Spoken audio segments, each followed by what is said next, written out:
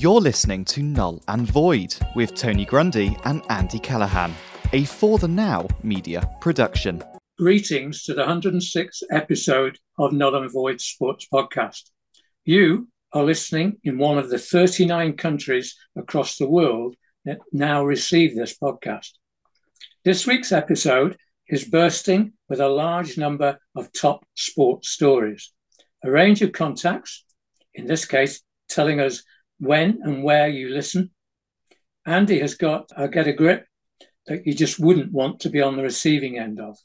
Finally, follow all of that with our guest, a multi-marathoner, a long-distance walker, sports psychologist, coach, you name it, but more importantly, a friend of Null and Void, Andy McMenemy. My name is Tony Grundy. And mine's Andy Callahan. Now, my weekend was made up of watching football, tennis, and the fact is that, and netball actually, whilst doing battle in the garden again with nettles and thistles. One of the matches I did watch, I think I would rather have been stung by nettles than watch it. How about you, Andy? Mine was a good weekend, catching up with some friends on Saturday at the Sonning Common Village Fair, and then a barbecue and a couple of cold libations to keep away the heat, watching the same football that you were. I got to say, I wasn't as upset. I certainly wouldn't have chosen nettles over it, but it was a bit of a doer affair, got to admit. Yeah, we'll sort of talk about it later. Now, the first sport I've got on my list, I think we've invented a new sport here, Null and Void, weight walking. Tell us about that, because we definitely mentioned it last week. How did it go? Well, I don't think we can take credit for inventing it, Tony, but I think that credit has to go to Davy Duca. He's the guy that was undertaking, we mentioned last week, Britain's heaviest hike, walking the 9 kilometres and climbing up to a level of 4,411 feet as he was climbing Ben Nevis with a 100 kilogram barbell on his shoulders in support of the My Name's Doddy Foundation for motor neurone disease. And he'd said that he was carrying that barbell to symbolize the burden that the people who are diagnosed with motor neurone disease and their families have to carry once they're given that diagnosis. So he completed it, an amazing achievement. It looked brutal. And at times through the night, he admitted he'd gone to some very, very dark places. But after 17 hours, with just a 30-minute nap through the night, he reached the top of the summit of Ben Nevis. Amazing, inspirational feat. And I'd recommend our listeners to have a look at his Instagram page, which is Britain's_heaviest_hike, to see some of the pictures, some of the videos, some of the photos, to see what an amazing achievement it was. He'd set a target of fundraising £10,000 for the My Name's Doddy Foundation. Well, currently, I just checked before we started recording on Tuesday, he's absolutely smashed that. It's currently sitting at just over £19,000. So what an amazing achievement by Davy Duca. Fantastic. And you got a message for him, didn't you? Yeah, I dropped him a note to say well done and congratulations on what an amazing, inspirational achievement.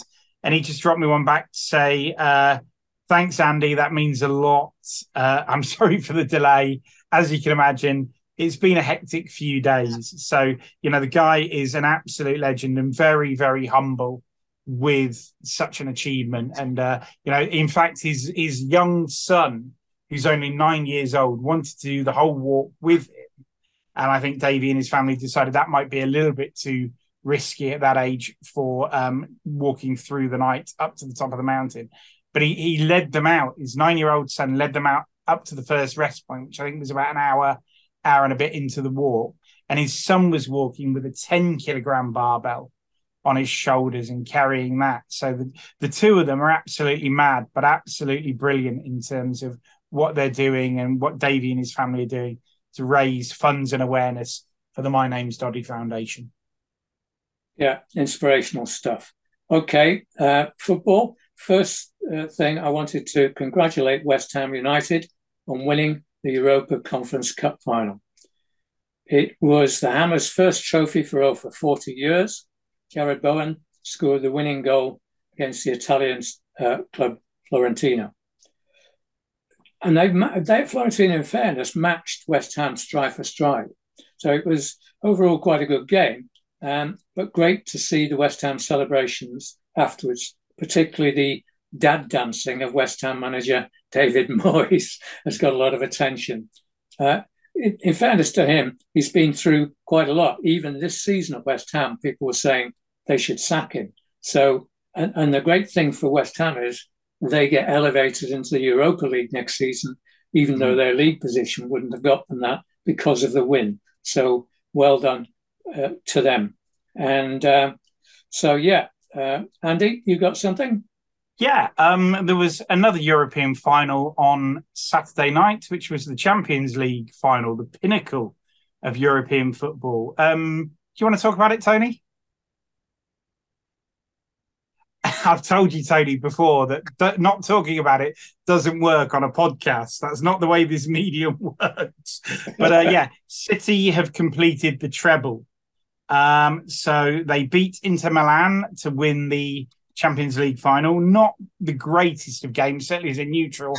I've got to say I wasn't overly enthused by the game. It was very much a tactical game and a lot of counter-attacking by both sides. So just a Rodri goal in the 68th minute separating City from Inter Milan. But that won't worry Pep Guardiola's team. That was enough for them to secure the league, the FA Cup and the Champions League treble.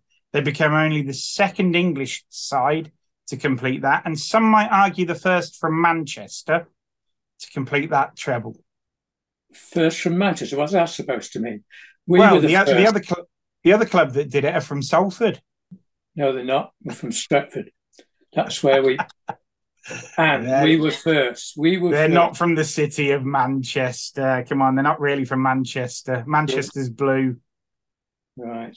See how City go on when they answer all the charges. Yeah. I haven't seen a single bulletin on TV about it. The second they blew the final whistle, it went off.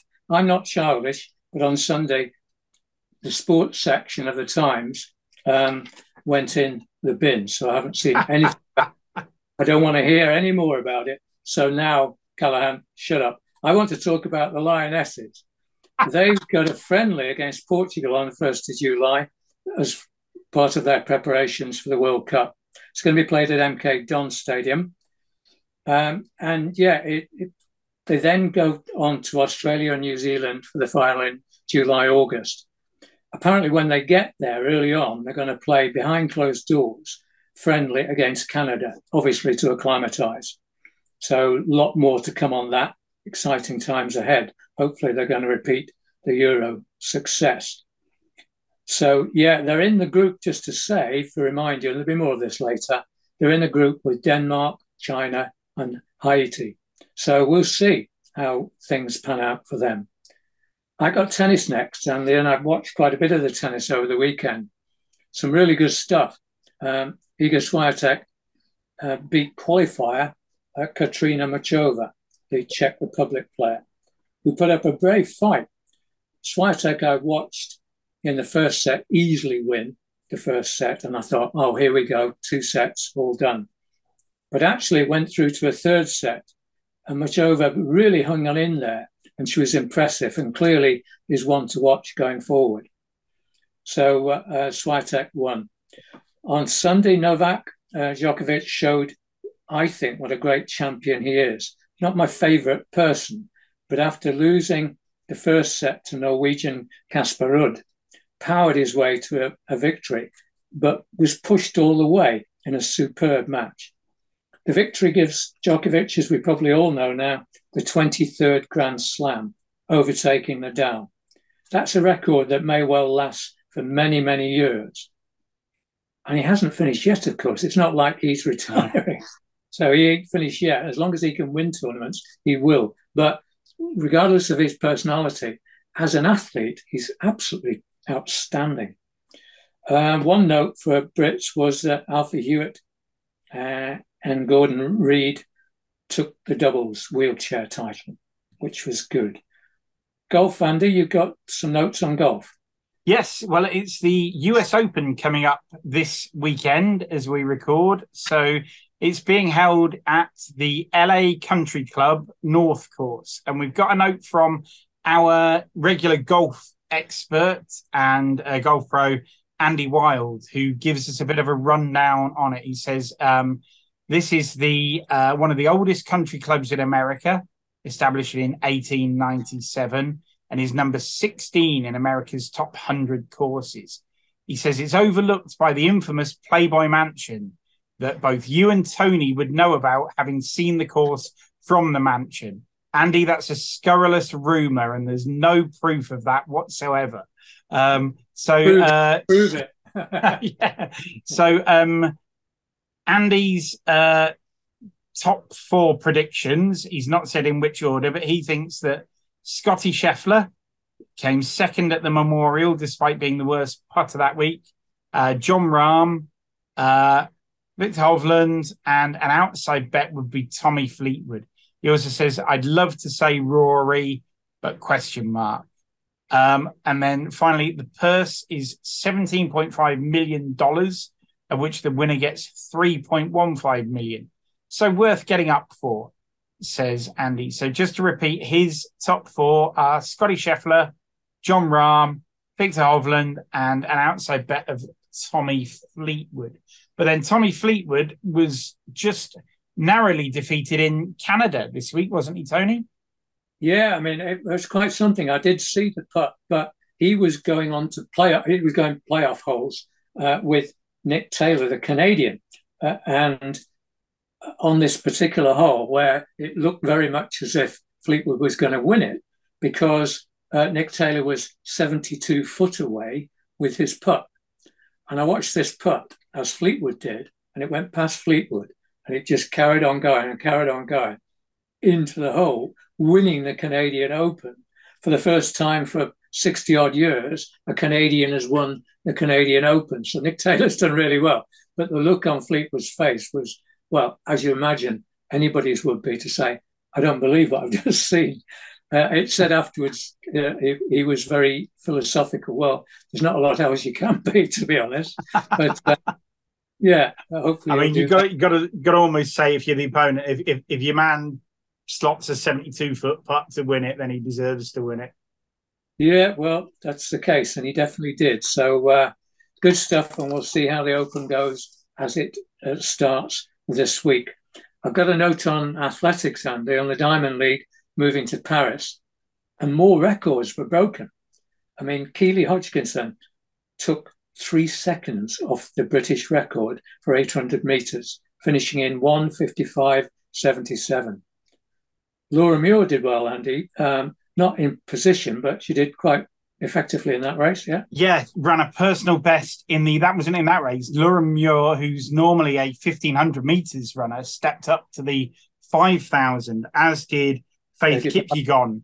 And so Faith Kipyegon ran a world record in that 5,000 metres just 7 days after breaking the 1,500 metres world record in Florence. So she added that one to her tally, winning a hard-fought race. It took up until really 2 bends from home for her to break her opponent, but winning it in a world record time of 14 minutes, 5.20 seconds. But Laura Muir is better known for 1,500 metres running, and that's one of her rare steps up to the 5,000 metre mark.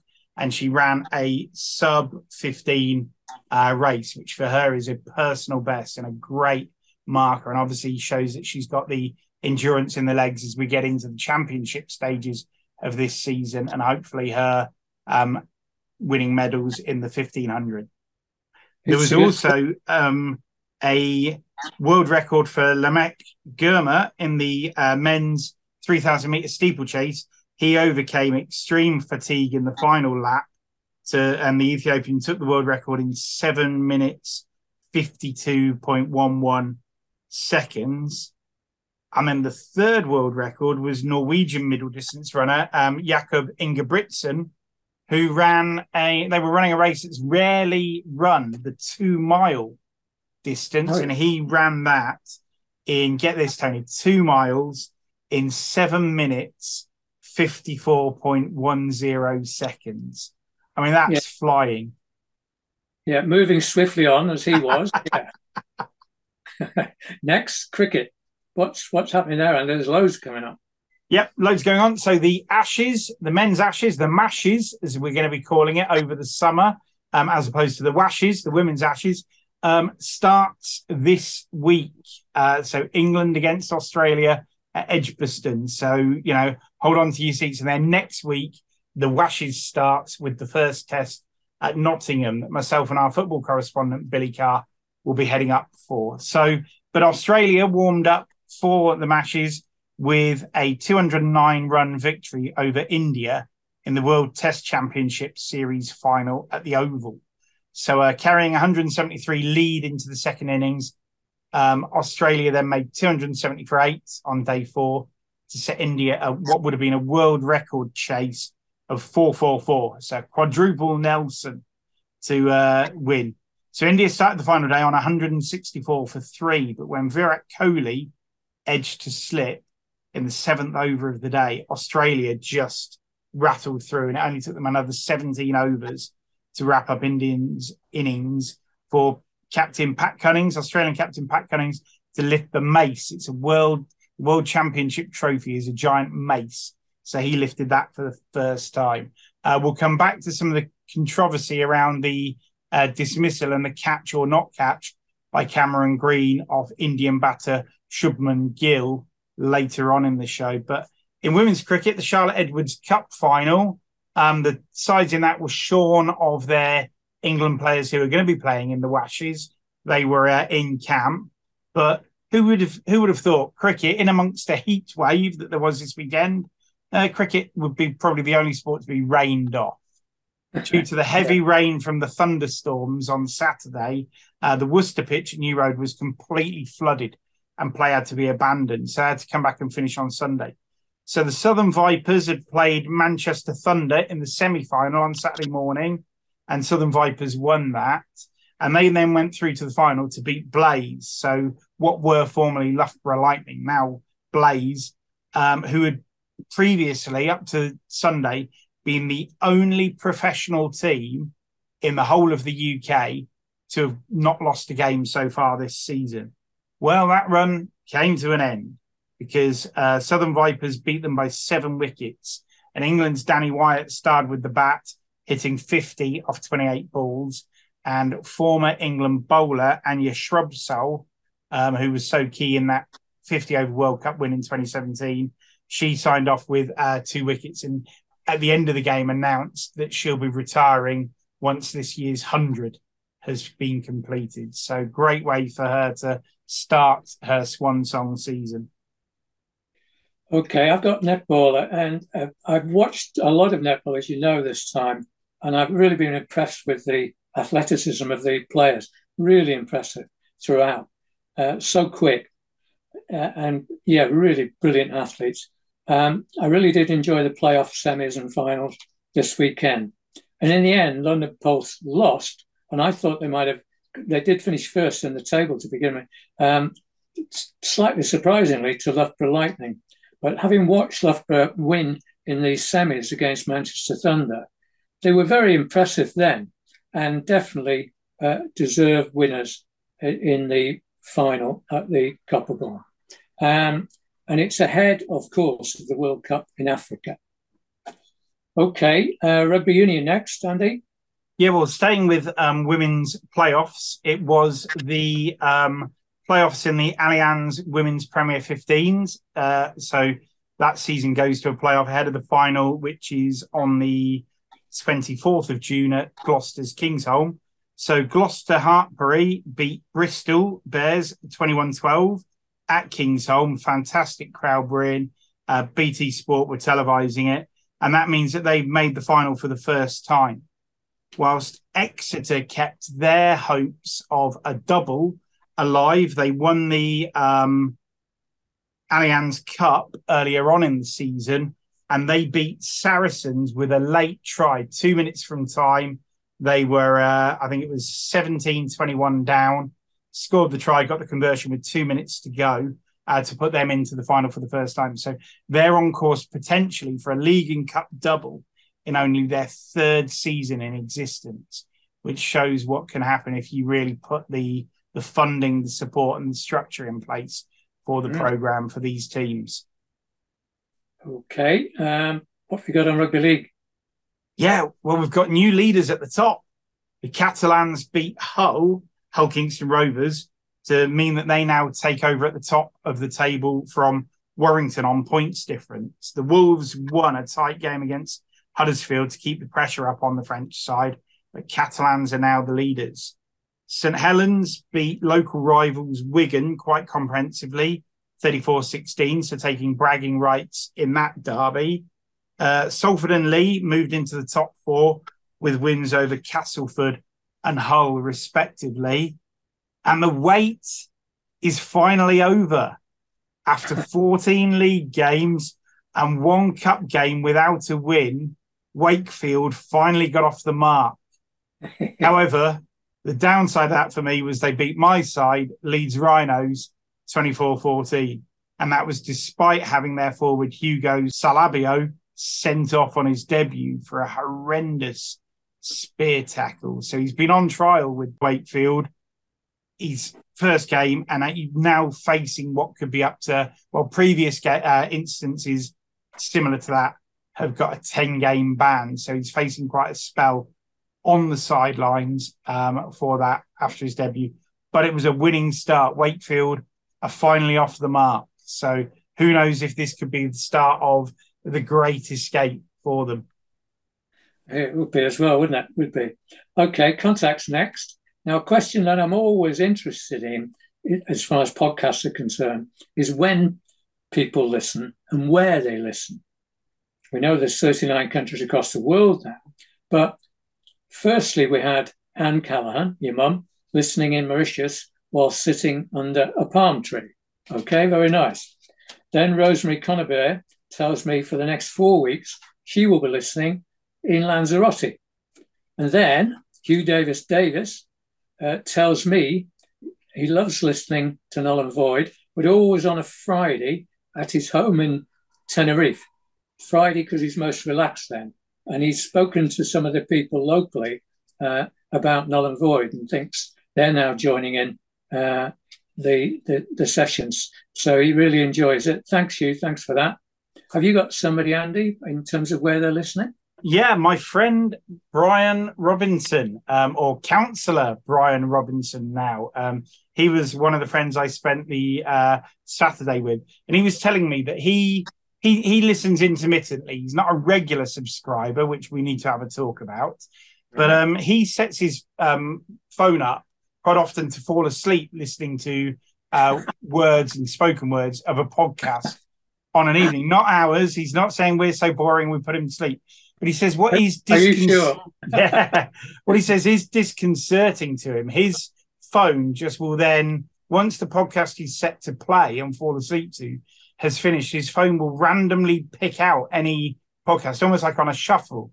And he said there's been a number of times he's woken up at 1, 2 in the morning with me talking to him in his sleep as he wakes up as though I'm there. He says it's very disconcerting. So he's quite worried that are we sending him subliminal messages in his sleep whilst he's listening. So Rob, if it's a Saturday night and you're asleep and you are listening, you want to subscribe to Null and Void when you wake up.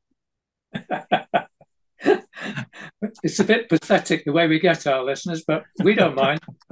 We don't mind. Good stuff. Good story. Now, get a grip, Andy. What have you got for us?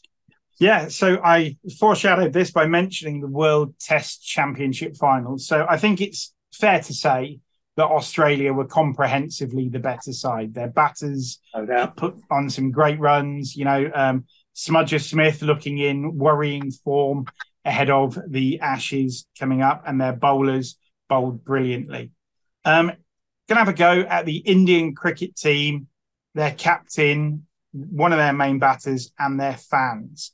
So in the second innings, Shubman Gill was given out by the TV umpire for a catch by Cameron Green, and you couldn't see if it hit the ground or not. It was one of those really close ones. It looks like his fingers are under the ball, but has it hit the ground first or not? They looked at different angles. They looked at it. The umpire on the field had given it out. Rohit Sharma, the captain, reviewed it, which is his right to do so. The TV umpire upheld the on-field umpire's decision. The fans in the stadium then disgracefully started just chanting cheat, cheat, cheat, cheat at Cameron Green. He's not the one that's given it out. He thought with those, I've been there myself, as a catcher, a slip fielder, and as a wicketkeeper. Sometimes you can't tell whether the ball has hit the ground or not, and the umpire's given the decision as the umpires are there to do so. So that was disgraceful. Then on social media, Indian fans, and there are some out there, I will go in at times just to wind them up and bait them and get a reaction on some of the social media posts. But they've gone on there making some really horrendous and horrible comments about Cameron Green, and also targeted at his girlfriend as well, which is completely out of order. No matter what you think of the decision and whether you like it or not, by all means criticize the decision. Don't criticize the player, don't criticize the umpires, and certainly don't bring someone's family into it. There's no need for that at all. The batter, Shubman Gill, has inflamed things with a comment on Twitter, implying that the umpires needed glasses. Now, the ICC have fined him 15% of his match fee for this, which is paltry, really, when you think that actually India were fined 90% of their match fee for not completed, but for being 5 overs short in their bowling figures. So actually, he's now got to pay back 5%. But overall, 15% for those sort of comments, bringing the game into disrepute, but 90% for being 5 overs short. There seems to be an imbalance there. And as I say, I think there's been disgraceful behaviour by the fans, by Gill. The captain, Rohit Sharma, continued it in the post-game interview, blaming that decision for their defeat, rather than the lack of runs by the batters and the poor bowling by the bowlers. And he also came out saying the World Test Championship should be 3 games, as that would be fairer. Well, Pat Cummins had quite a good riposte to that when he was asked. He said, well, why not have a 50-match series? Because that would be even fairer. And if you think about it, the Olympics, the NRL, the AFL, they all come down to one race or one game to win a gold. So why should cricket be any different? So, but rather than me tell the Indian fans, Shubman Gill and Rohit Sharma to get a grip, I'll leave the last words to Cameron Green, who is alleged to have said, well, mate, they're just salty AF because they're losing another ICC final. I don't care if the ball hit the grass. They won't engrave that on the trophy, will they? So Indian fans, Rohit Sharma and Shubman Gill, get a grip. You lost, deal with it. And for goodness sake, do not start bringing people's families into your complaints, your tears, and your salty comments on social media. Okay, mate. I think you've had a go there. That's fair enough. Yeah, I'm a little bit worried. I mean, there's over 1 billion people in India, so I'm a bit outnumbered if they decide that they want to take vengeance. Yes. So, dear listener, it was Andy's comments. Thanks, mate. Chicken. Yeah. Right. Okay. Why don't we get to our guest tonight? Let's raise the tone. Yeah, really looking forward to this. This is someone who's always great when he comes on to Null and Void, always uplifting, inspirational, and some really great content. But really interesting this time. This is a man who, I think back in the 4th of May, so Star Wars Day, decided that he wasn't quite happy with how he was looking and maybe some changes needed to be made around his health fitness regime. Now, he's not someone who's then gone out and done the full beach body crash diet, work on it for a month and lose 30 days, or one of these sort of, BS ones, at the macho BS that you see from all these online trainers on social media, 100,000 crunches before breakfast. But Andy has been really working hard, but in a quite sort of I would think, methodical and very different way that I think a lot of our listeners could apply into their life and their lifestyle. So to talk to us around that, about, where it all started and what he's been doing to achieve some fantastic results, gives me great pleasure to introduce friend of the show, Andy McMenemy. So how are you doing, Andy? Excellent, gentlemen. Lovely to see you and speak to you again. How are you? Yeah, we're going well, mate. Lovely to see you as well. I'm glad that we could entice you back to talk more. Hey, listen, it's a pleasure. And as Andy quite rightly said, it's almost 5 weeks ago now, I was delivering a leadership development program in a little town called Lincoln, and we tend to do outward bound type events with the team, and we have them doing various tasks and then debriefing them.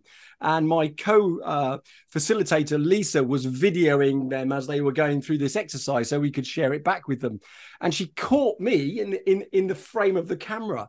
And when I looked at the video, I thought, who the hell's that in the corner? And seriously, my stomach was hanging over my jeans, and I looked shocking. So I drove home and stood on the scales. And when I stood on the scales, they said, ouch, fat boy. And I was 13 stone 4. And guys, I've never been 13 stone 4 in my life. So I was, as you can imagine, shocked. Now, I wasn't shaming myself, but I was certainly assessing myself and how had I allowed this to happen. So that was the moment of revelation that you spoke about, Andy. So, when there you are, there's a situation, lots of other people can relate to it, not necessarily the same weight, but shock, horror, probe. How did you decide what you were going to do? What was the plan going to be?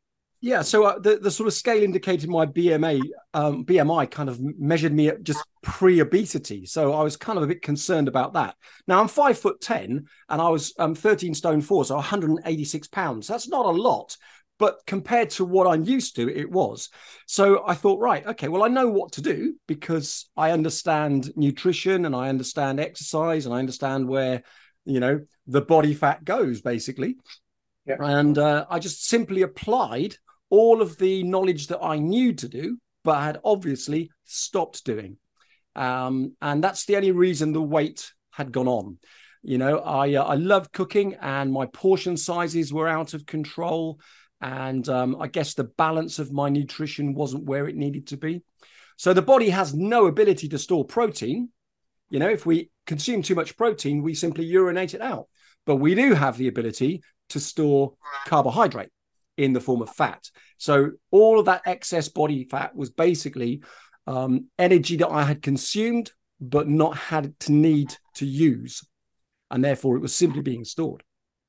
So the process was reduce the volume of intake and increase the level of exercise at a pace and intensity that the body instinctively goes seeking the fat as the primary source of energy, first of all.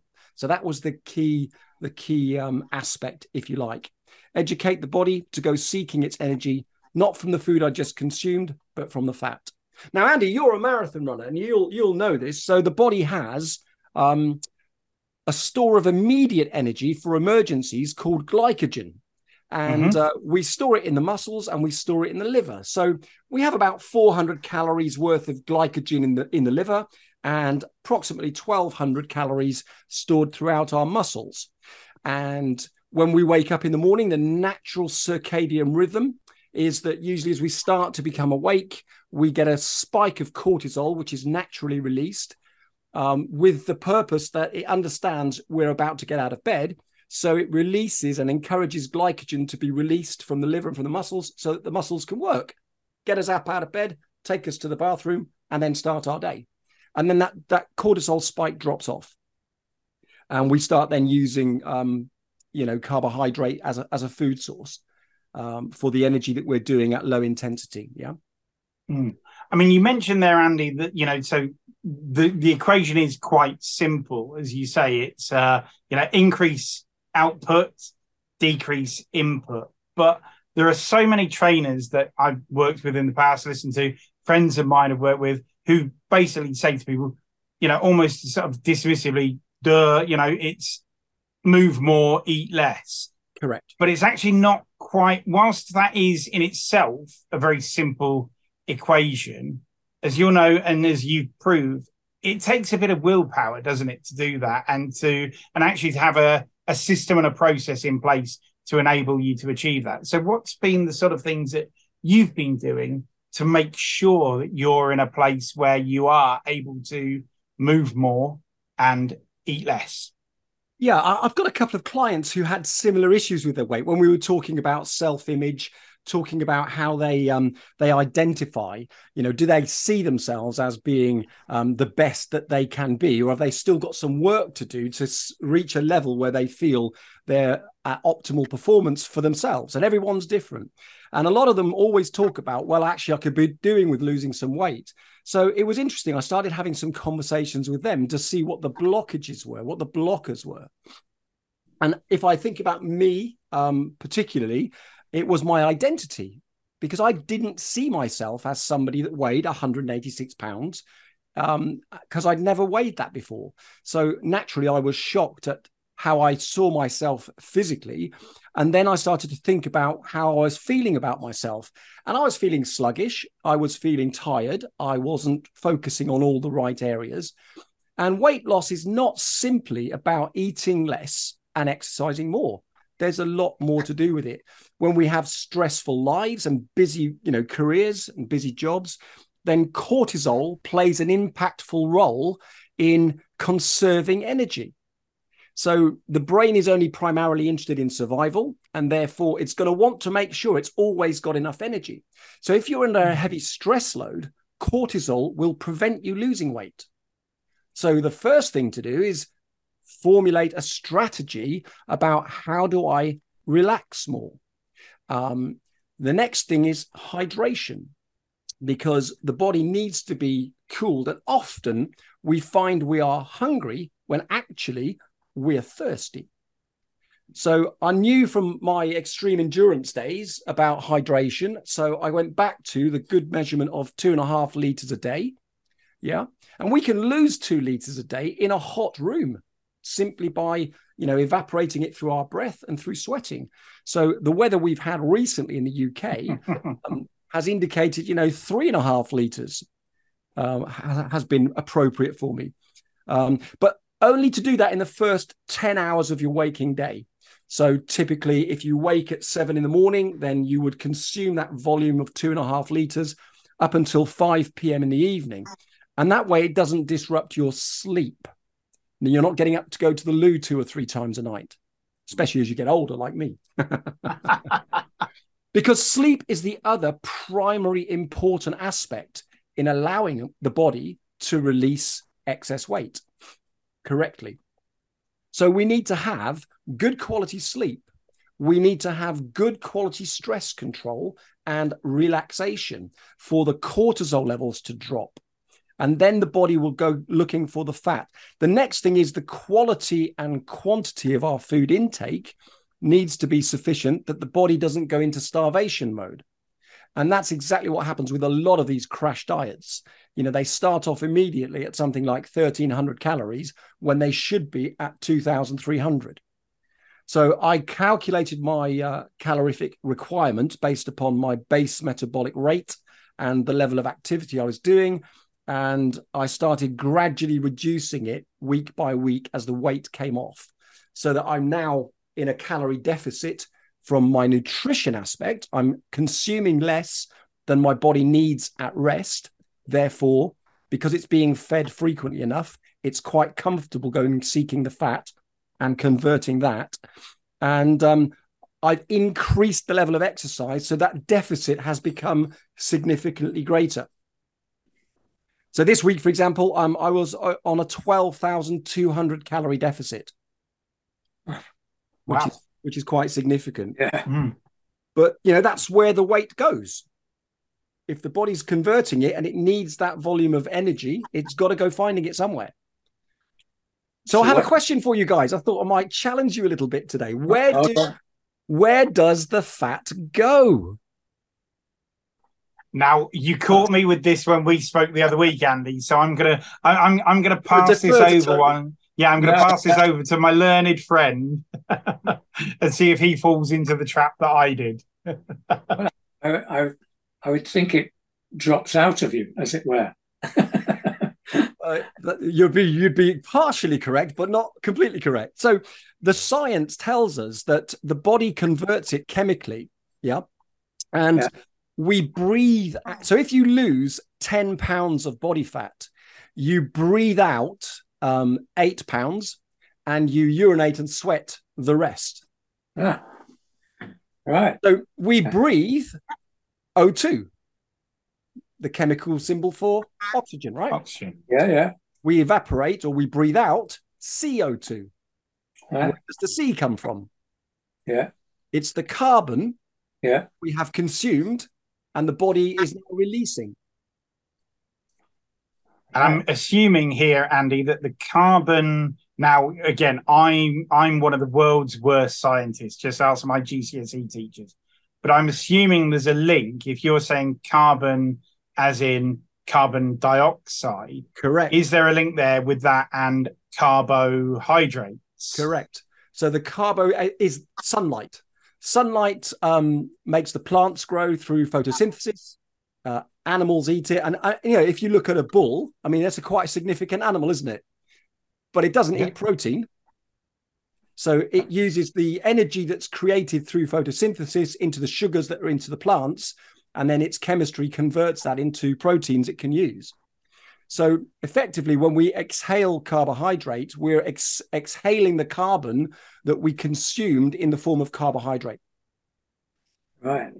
So starchy carbs, we know starchy carbs like potatoes, pasta, bread, they're all very dense calorific values with carbohydrate. Yeah, they're high carbohydrate foods. So what are you clocking on the scales now then? Today, when I stood on the scales, I was exactly 12 stone 4. So I've lost a stone in 5 weeks. That's brilliant. Fantastic. Yeah, and because I wasn't excessively overweight, then it's harder to lose that weight. So the more overweight someone is, the more it drops off very dramatically in the first month. It wouldn't be unusual for them to lose 3 or 4 pounds a week following that kind of strategy. Yes. Because, the body is comfortable that it's not in starvation mode. I was eating 3 meals a day plus 2 snacks. And I will confess, and I will be honest, that it means that when you understand the nutritional intake, you are completely in control. So I had a pizza, I had a few beers, I had a few glasses of wine, and I had a McDonald's during that time. And I still lost weight. You had me up till McDonald's. There we go. Sometimes it's a need. Sometimes it's a need. You need the carbs. Yeah. But in terms of we mentioned, Andy, that you've not followed any crazy exercise regime either. It's not, that you're sort of sticking on the Rocky IV soundtrack and going out running multi-marathons or doing thousands of crunches and pull-ups. What's been your regimen, if you like, in terms of the exercise side of things, which I think is something that everyone can follow? Yeah, absolutely. So there was no gym work. I had no personal trainer. I was doing no weights. I was doing no squats. I was doing no push-ups, no sit-ups, no crunches, nothing like that at all. I simply did what every single one of us are capable of doing, and I walked. So, my steps were very low. So I decided I would apply 10,000 steps at the exercise intensity that would be in my fat burning zone. And I set out about mapping my days out to allow me to accommodate that. And a couple of clients wanted to join me on the journey, and they are very busy. So it wasn't practical for them to do sort of an hour and a half in the morning. So we said, look, if you're working at the correct intensity, then you can do 2 miles in the morning and you can do 2 miles in the evening, and you'll get your steps in that way at the correct intensity, which will help you to burn fat. And during the course of your day, you hydrate well, you eat healthily, and you manage your stress. And what it does for you is it increases your focus on your nutrition, so you pay more attention to what you're consuming. It increases your attention on your hydration, and you'll be surprised how much energy you get just by simply increasing your hydration to 2.5 liters a day. It's a really great way of detoxifying the body, because when we are stressed, the cortisol has to leave the body for the fat effect to work. So the water flushes that out. So it helps you improve your sleep focus. It helps you improve your rest focus. Certainly the stress reduction is really good for us, because when we're walking, it's well known that it's a good buffer between our creative mind and our seat of logic and reasoning. So because it doesn't take any effort of concentration to think about walking, our brain is quite happy to go and do things to help itself de-stress, which is great. So, Andy, to answer the question, simply increasing my exercise walking steps at the correct intensity to 10,000 a day, which is about 5 miles. Yeah, for most people. And as you say, it doesn't have to be in one chunk. People can break that up through the day. And then, certainly. I mean, I know yesterday I spent 15 hours in front of the laptop, which is not healthy for anyone. But I'd also bookended that with a start, a middle, and an end of the day, a walk within there. And certainly because we'd spoken previously, Andy, I got through probably about three and a bit litres, because it is so warm at the minute, so muggy and close. And normally on a day like that, I would have been mainlining the high caffeine coffee. You know, the coffee beans I've got are sort of the equivalent of 3 cans of Red Bull in a cup. Yeah, I had 1 cup of regular coffee first thing in the morning yesterday, and then water for the rest of the day. And actually, it had the same effect as if I'd been pumping all that coffee into me, which I would have been doing a month or two ago prior to us speaking when we did on the phone. And that's a good point, actually. So the other thing I've encouraged my clients to consider is that when you wake up in the morning, that's the right time to exercise before you actually eat or drink anything, because insulin is at its lowest level because you're fasted effectively. You know, you probably haven't eaten since 7 o'clock the previous evening. So you're basically fasted for 12 hours. Insulin is very low, so your blood sugar level is low. When you start exercising, then if you go for a 2-mile walk or 2.5 mile walk, which at the pace I was talking to my clients about is approximately 14 minutes a mile. So it's about 120 paces a minute, a brisk walk, at which you can still hold a conversation if you're talking to someone, if you're doing it with your partner. So a brisk walk for 35 minutes in the morning, and then come back and eat. And your body is automatically burning that fat because there is no carbohydrate for it to use. Because you've been fasted. So you're not using the glycogen because you're working below the aerobic level. You're working at a low intensity, and the body's very happy to go and do what it needs to do and just convert that fat for you. So that's a great way to start the day off. And it also gives you a nice way of contemplating your day. So in your 2-mile walk, you can think about your strategy for your day, get yourself into that kind of the mindset of achievement. And you get that little spurt of dopamine, that little feel-good factor for having got a result, but also the expectation that I'm going to have a good day. Starting the day positively and sort of see how it ripples from there. Yeah, absolutely. I mean, you can listen to your favorite podcast if you like, and you can listen to audiobooks if you wish, but it's a really great time at the start of the day just for getting your cognitive functions all aligned in the direction you want to go for the day, and not be kickstarting your day with the stress mindset of, here I go again. Yeah. So are you now, would you say to anybody, this is perfectly, you use social media quite a bit, don't you? And you get good feedback from that, do you? People supportive and asking questions. But I saw an image you put today about, I think you were saying, lose the prison officer that's kind of restricting you. Explain that a bit. I haven't explained that very well, but explain it. Sure. So my post today was a Facebook post. I posted on Facebook and LinkedIn today, but it was a picture of a man standing there with a keyhole in the middle of his chest, and he's holding a key in his fingers. And the meme says, "If you will not challenge your own limiting beliefs, you remain your own effective prison guard." And I was saying to clients, it's about allowing yourself to shine. It's about allowing yourself to believe in your potential. And when we do that, when we sack the prison guard, when we close down the negative and limiting beliefs, it liberates us and it allows us to consider our potential.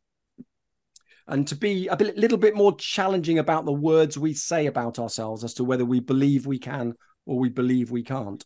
So, people with a weight issue, and I see many people when I'm out, putting my own mileage in, and they're running along there, pounding the pavement, and they're looking very beetroot in the face, and they look like they're struggling and not enjoying the process. And if you don't enjoy the process, you won't stick with it. Yeah. That's why diets don't work. People don't enjoy the diets because it's not sustainable, and therefore they don't stick to it. And lo and behold, the weight comes back on.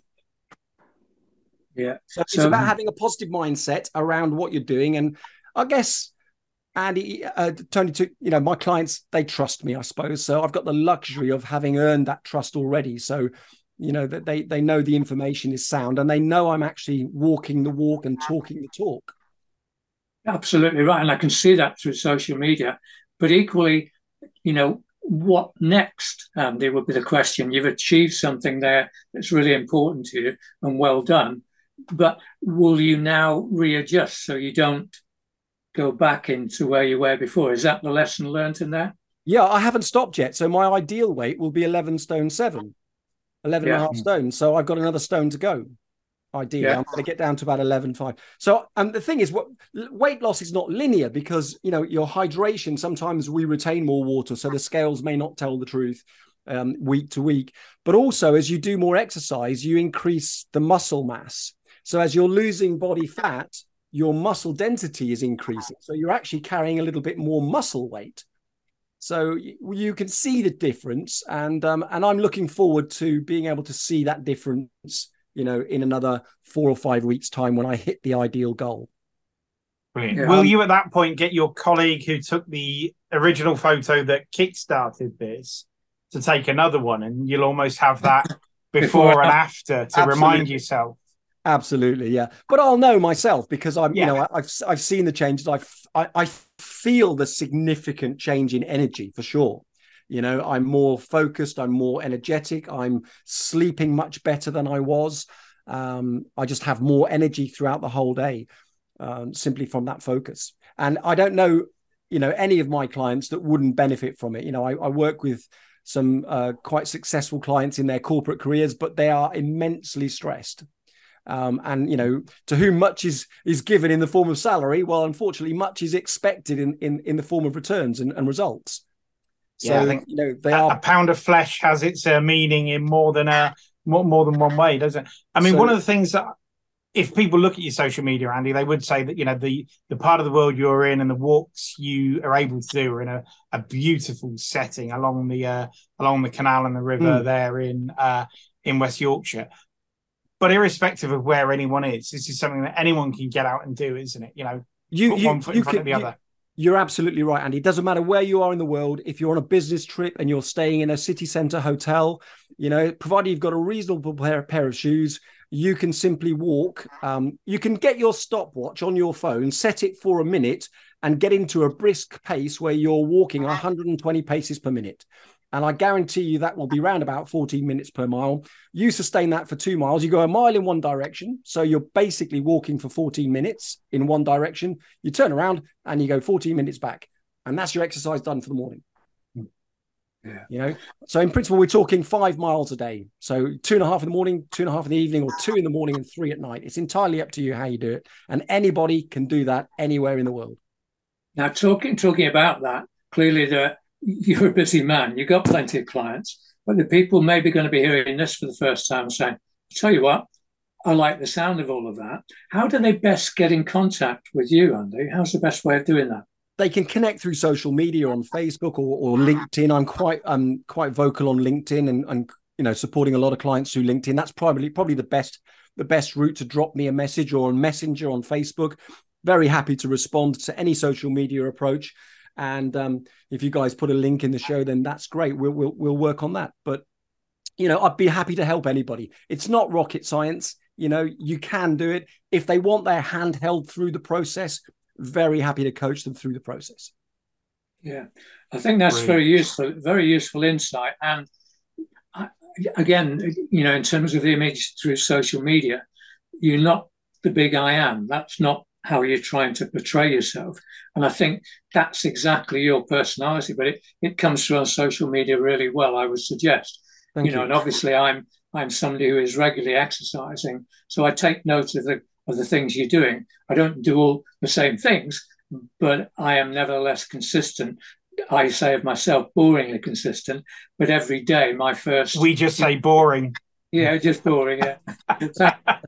Thanks, mate. Yeah, but every day the first thing I do is put my kit on. So that's my first commitment. And I think I said it before we started recording, I've just moved to 1 day a week where all I'll do on Thursday is swim. And I'm rewarding myself with a day's rest and slightly changing the routines I've been doing, because I was starting to feel, and somebody said to me, you've got to listen to your body. And that's true. And occasionally, even though I'm into fitness very much, it's quite useful to have somebody else coming in the other ear saying, remember this. And as a result, over this last week, that's picked up my energy levels. I probably am drinking more, and clearly the weather forces that as well. But I feel more energy release. So all the things you're saying, to anybody who's listening saying, I might try that, the simplest thing you say is 1 foot in front of the other. There is a bit more to the nutrition, because you've got to make sure you've got the proper macronutrients in there. So I'm happy to explain that to them. Just a case of making sure you prioritize the protein intake and reduce the carbohydrate. And you make sure you get the healthy fats in, because we need that as well. Our brain needs omega-3s and omega-9. So I can demystify any of that for someone if they're interested. I heard a great one this week, Andy, that you might like. It was someone talking about that, and they were saying, whilst calories are king, then protein is the queen.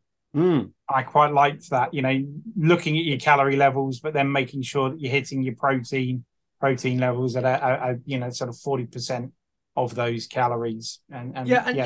Let's think about it genetically. We evolved as hunter-gatherers. So we were not sprinters. We're not designed to catch fast food. We can't catch a cheetah. It's too fast for us, but we can wear it down over a long distance. And that's exactly what we did.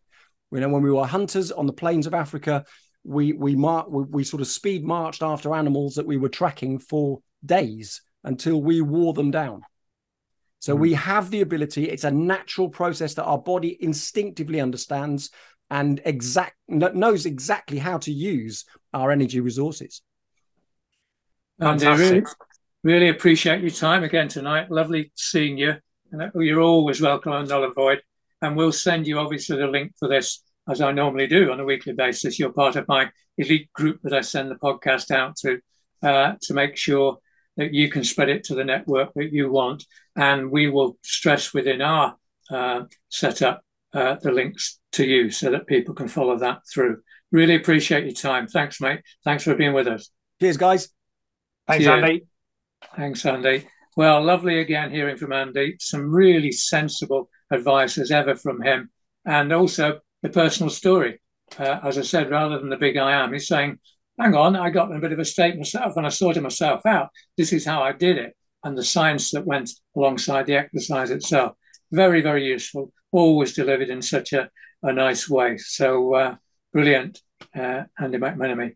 Yeah, really enjoyed that. And if ever anyone sort of absolutely epitomizes, in this case particularly, walking the talk, that was Andy, with his methodology for achieving these results. So brilliant. Quite right too. So that brings us to the end of episode 106. And again, as we said in the contacts, tell us where you listen and the time and the place. We love all of that. That's how podcasts work, because you choose that time and the place. And listen out for the contact details at the end of the podcast. And we look forward to being with you, of course, next week. See you later. Cheerio, folks. Null and Void with Tony Grundy and Andy Callahan. Together, they don't add up to much. If you have a sports story, you can contact the team on n&v@forthenow.co.uk.